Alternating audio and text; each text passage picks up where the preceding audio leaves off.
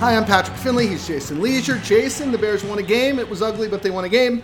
We will talk about what it means and what it doesn't mean coming up on Hallis Intrigue. Think on your feet for our Fast and Curious 5K, a one-of-a-kind race hosted by WBEZ and the Chicago Sun-Times on Saturday, July 27th at Humboldt Park. More info and early bird registration at wbez.org/events.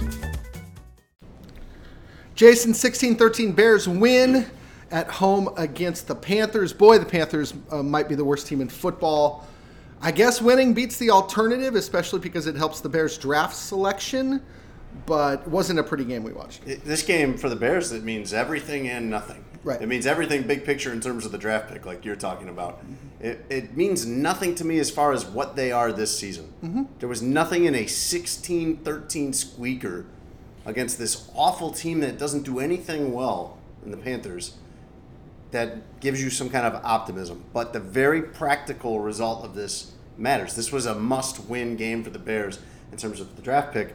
As it stands right now from winning this game, Carolina is in the slot for the number one pick. Right. That's on Thursday night. You know, there's games this weekend. There's a whole half a season left. But as of right now today, Carolina would pick first, and the Bears would pick fifth. And something, first plus anything, is what they want. Yeah, and we had talked about this during the week, that even though the Bears have their own pick and the Panthers pick, the far easier way to get the number one overall pick was to watch the Panthers go down the drain versus the Bears. When you looked at who the Bears had left on their schedule and when you look at who the Panthers have left. To me, you mentioned there's not one thing you can grab onto. Like, I think the Bears' defense was pretty impressive. But, boy, Bryce Young. Imagine trading 2 1s, 2 2s, and DJ Moore for Bryce Young. Now, there's a world where Bryce Young turns into a fine quarterback. But halfway through his first season, he's not C.J. Stroud, number one. Shoot, I mean, he's barely what Justin Fields was halfway through his first season. That would make me nervous if I were a Panthers fan. You don't see it yet. That's not to say it's not there, but you don't see it. No, and they showed a graphic on the broadcast of other quarterbacks who have started similarly and gone on to be pretty good. Mm-hmm. Matt Stafford was in that. Jared Goff. I want to say Joe Burrow was in that picture, but I can't remember for sure. Similar stats, similar record. But that is the whole essence of having these draft picks, Pat, is it was not all along did the Bears prefer Justin Fields' upside or Bryce Young's upside. It was, did they prefer the upside of picking number one and, in theory, picking the right guy? And when that doesn't happen, you have this. And why is this an important lesson for the Bears going into 2024? Because they could be making this kind of choice next year. And one of the things that I found interesting when Ryan Poles was talking to us in the spring was that he took extensive notes on all these quarterbacks. Mm-hmm. And he wanted to keep those to measure how accurate his projections were as a learning exercise for at some point needing to make this type of decision, whether it's evaluating his own quarterbacks right now, Justin Fields, Tyson Bagent, or evaluating a potential very high draft pick next year. I think the best case scenario for the Bears, and it's not, I know the best case scenario for the Bears is if the Panthers somehow end up with the first overall pick this year, the Bears will have traded the number one pick in a bad or in an okay quarterback draft for the number one pick in a good quarterback draft, plus another first and 2 2s. And DJ Moore. Their best player. And probably whatever they could get for Justin Fields if they decide to draft a quarterback. So much of this to me is you got to build a team. Like we talk about the quarterback, and the quarterback's the most important position in football. But adding good players is something the Bears need to do for years to come in order to catch up with the teams that are really good. And they've given themselves more opportunities to do that. You look at who Bryce Young is throwing to today. I mean, they went and they got Adam Thielen, who's had a really nice season. But it's Adam Thielen and nobody. I mean, the one deep ball he threw went to a guy who was on the practice squad, I think, this week. And boy, they're not giving him much of a chance. It looked a lot like last year when Justin Fields was throwing to Byron Pringle and guys like that. Yeah, it's hard to grow. I mean, the players around you help you grow as much as the scheme and the coaches and whatever else. every team needs two things at the top of their list. It's quarterback and pass rush. The Bears are starting to... How do I put this? They're showing signs of potentially having a pass rush. The reason I would couch it like that, even though they had 3 sacks tonight, which is monumental for them, is it's really hard for me, Patrick, when you say their defense looked good, it's hard for me to gauge how good their defense really was against this team. I think this is a Panthers team that's going to make a lot of defenses look good. But all of that being said, the Bears hold Bryce Young to nothing, basically, and they hold the Panthers to 2.7 yards per carry. They're the best running defense in football. And, when you get burned by any competent quarterback, I realize that being good against the run isn't the compliment it's supposed to be. But, yeah, Bryce Young couldn't make them pay for the mistakes that they'd made. I'm looking at stats right now from Montez Sweat. He had 8 pressures tonight. That's the most anybody on the Bears has had since Robert Quinn almost 3 years ago. When he broke the record? It was his really big season? It was week 13 of 2020. Yeah. And he didn't have a sack, but 8 pressures is a lot more churn than the Bears were getting before him. Well, you really saw it tonight. Yeah. The analytics said he had a pretty good game against the Saints, even though he didn't have a sack. Mm-hmm. But tonight you saw him back there all the time, knocking Bryce Young down and hurrying him into throws. And Justin Jones gets a sack.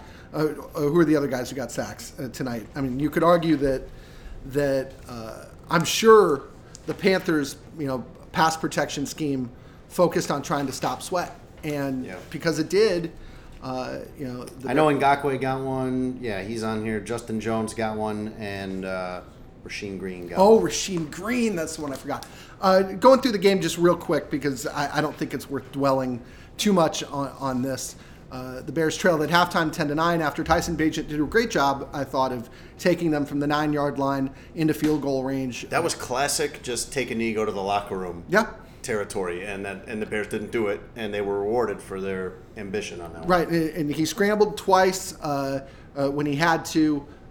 Just really good showing by him there. And then at the end of the game, and these, to me, these are, if you're going to talk about anything from this game, the 2 things I would talk about would be Bagent at the end of the first half and Bagent at the end of the game. At the end of the game, the Bears are at 3rd and 7 with a minute and a half-ish left. First down wins the game. First down wins the game. Panthers are up 16-13. Here we go. All right, so Bears get the ball up 3 with a minute and 35 left. They go handoff, timeout, Panthers. Handoff, timeout, Panthers. It's 3rd and 7 at the Panthers 48 with a minute 26 left. There are 2 things you can do, Jason. You can hand the ball off a third time, run another 40 seconds off the clock, and then you're kicking to them with something like 40 seconds to play, and they're getting the ball at the 10 with no timeouts. Or you can throw. The Bears decided to throw. And Tyson Bagent found Darnell Mooney for an 8-yard gain. Bears win the game. Seals the win. I asked Cole Kmet if he was surprised by the play call, and Cole Kmet's like, yeah, I'm sitting there going, yo, we're going to run, right? And I talked to a couple other players who were surprised too. I don't know whether that was bold or stupid, but it worked. And I think back to the running play on 4th and 1 against the Broncos, that I don't know whether it was bold or stupid, but it didn't work. So I don't know whether we want the outcome to influence what we think here, but man, I would have handed the ball off, wouldn't you? Yeah, I don't like that call at all. The Bears almost lost a game to Carolina in Carolina 3 years ago doing that at the end of the game. Nick Foles game, right? Nick Foles. Is that you can play scared, or oh no, it's the ugly win quote from Nick Foles, right? I don't remember, man. Anyway, it's a blur. I hate the call, especially with Tyson Bagent back there. I think terrible call. I would like it a little better with Justin Fields. And I'm saying all this knowing that it worked out. I want to analyze the decision, independent of how it turned out, like you're saying. Justin Fields, with that call, at least he gives you the option of he can take off and run, and you always have that salvation at hand with Justin Fields. I will say, as much as I don't like the call, great play by the players. Tyson Bagent, Darnell Mooney, they made a great play. I would have run the ball in that case. Bagent said, we asked him about it, Bagent said essentially the order was that if it wasn't there, just get sacked. Just let yourself get sacked, run that clock and punt it. His performance in both those situations, I mean, I don't want to make too much of a guy with a 70 passer rating beating the worst or one of the two worst teams in football. But boy, there are some flashes even in Game 4, Jason, that surprised me in a good way with him. There's upside with Bagent. That upside to me is all down the road. It's not to the point where I would rather see more Bagent than absolutely not. Get Justin Fields back. Not only does it make more sense for the Bears to have Justin Fields back short term and long term, but just in terms of what I would want to watch, what I want to know. I'm not at a point where I'm so curious about Tyson Bagent right now that I want to see him start 2 or 3 more games or even one more game. I would much rather have Justin Fields back as soon as possible if I was the Bears. But they got Bagent on a long contract, and he could be something at some point down the road. And this is really helpful to him to get to play these 5 games, 4 starts. Very helpful for him in his development to get some actual on-the-job training. He's 2-2 as a starter. Justin Fields last year to start the season was 2-2 in his first 4 games, I think. But hadn't won 2 games in a 4-game span since. I mean, there's a little production there. You're right. There's no question you need to see Justin now. And you need to see him because of how important it is to the future of your franchise. I think you need to give him one last shot at trying to prove himself. I think you and I agree that the odds of him being so undeniable in the last 2 months of the season that the Bears say we don't need a quarterback next year, I think those are pretty long odds. No, they are. Yes, they are. But it also, every game he misses counts against him. Yep. Because it just shrinks the window. But even that being said, Pat, I think that counts against him less so than going out there and playing badly because his thumb doesn't work. And we've said this a million times. This is not a toughness issue for Justin Fields. This is a functional issue. Can he actually throw? Janoko was saying the other day, he's going to be watching when Fields is getting ready to come back. Is the ball coming out without any flap on it? That would be bad. Justin Fields out there as the thumb injury, if it's not functional, exacerbates all of his flaws. Yeah. Throwing accuracy is a big problem, which leads to turnovers. Fumbles are a big problem for him, and this makes everything worse. So him getting 10 more days now to come back, I don't want to say fully recovered because I doubt it's just going to be pain-free and perfect for him, but it should be pretty close. You have to do a lot of reading between the lines with Matt Eberflus. Yep.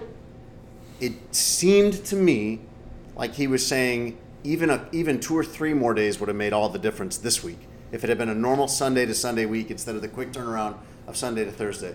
And they seem, between him and Poles, they seem to be conveying a lot of optimism that Fields plays next week, November 19th, against the Lions. That is a great test for him because obviously we know the Lions are good.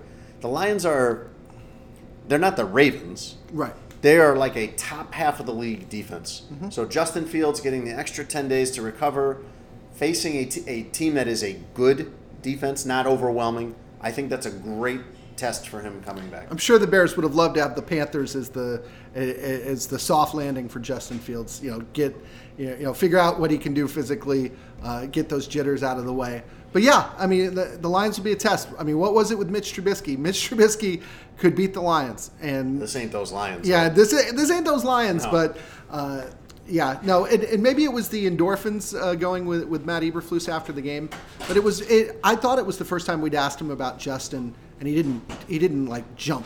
He didn't jump back, or he didn't act like we had just like we were performing dental surgery on him or something. Yeah.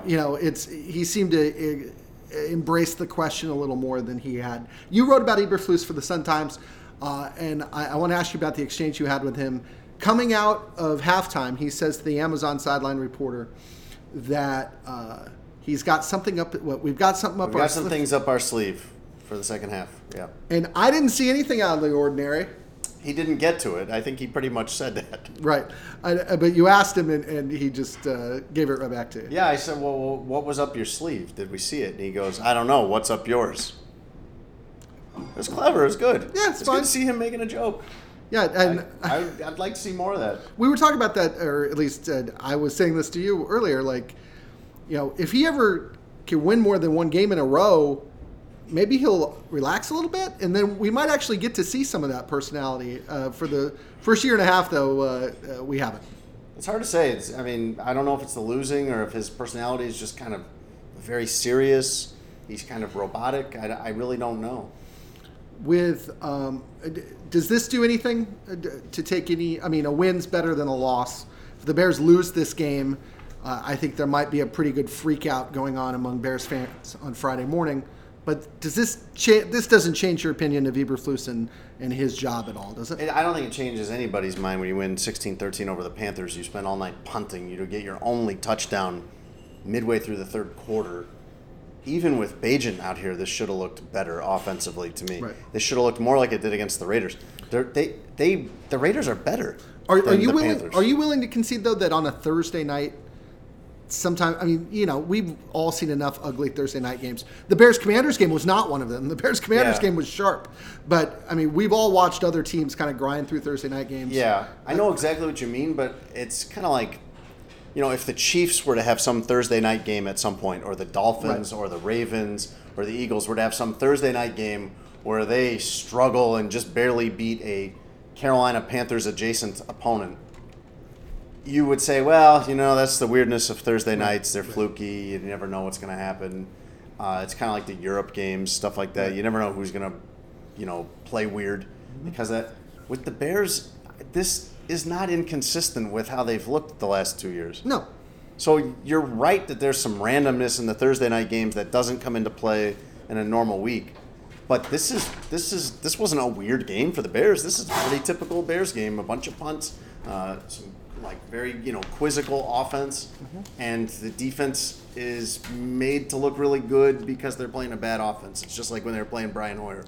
Before we get out of here, I want to give a quick mention. Dante Foreman, 21 carries, 80 yards. The Bears 4-yard touchdown as well. Boy, he looked good, and he was banged up too, and gritted through it. He missed the last few minutes of the first half. He was by far their best offensive player. I was surprised not to see Khalil Herbert tonight. Yeah. I thought everything was pointing toward he'd be available, and then they did not activate him on Thursday.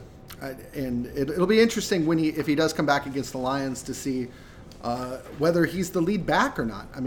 I don't think Foreman's done much as a ball carrier to scare me off of him right now. He's been impressive. I worry about him in pass protection. I worry about him in the pass game. But in the run game, I don't think there's anybody I'd rather have running the ball right now. I worry about Herbert in the pass protection too. But, if you're listing big play threats on their team, it's DJ Moore, just a healthy Justin Fields, Herbert probably next. Yeah. Herbert led all running backs last year in yards per carry. He is a guy that can catch a screen pass or take a handoff, and next thing you know, he's 20, 40 yards downfield. And last mention, and then we'll go Amir Smith-Marset, the former Bear. He got him. Yeah, gets him for a 79-yard punt return. Yeah, Chris Tabor. Scheming it up. Is that, if you take that away, the Panthers' offense is horrible. But if you take that punt return away, the Bears' defense allowed 6 points. That's pretty good. It is. It's pretty good if you're playing me. You have to have the context of that this is a horrible Carolina Panthers team. Possibly, in the end, the worst team in the entire NFL. Cole Kmet, when I asked him about throwing there at the very end, he says, I know people are going to talk about the team we played and take that into context. It's good to hear somebody say that. Cole Kmet always says what the rational Bears fan would say. Yeah. I feel like, because that's what he is. He's been that his whole life. Good use of rational Bears fan, because I feel like Bears fan, maybe the presumption is not rational? No, but I would say it is very hard to stay rational as a Bears fan when it's not just been the Matt Eberflus era, the Matt Nagy era, the Mark Trestman era. It's been, if you're under 50, this has been most of your life. It's your life, yeah. So pretty hard to stay rational under those conditions. Thank you for making sure we didn't bite the hand that feeds us when we say things about fans, because I feel like there are listeners. They don't need They don't need Pat Finley insulting them. I get them. Yeah. I think some of it is pretty irrational sometimes, pretty wild sometimes, but I get it. I get why it's like that. I think it's worth pointing out too that social media Bears fan is a completely different conversation, one that we will not have at this point. The Bears have a long weekend. We will be back next week to break down David Montgomery and Jared Goff and all those Detroit Lions waiting for them. Until then, you can follow Jason and I on social media. Check out Mark Potash as well. Go to the Sun-Times website, check out the app, or pick up a newspaper. He's Jason Lieser. I'm Pat Finley. Thanks so much for listening. We will be back again real soon.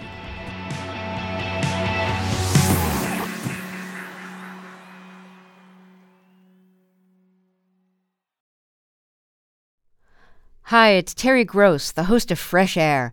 We bring you in-depth, long-form interviews with actors, directors, musicians, authors, journalists, and more. Listen to our Peabody Award-winning Fresh Air podcast from WHYY and NPR.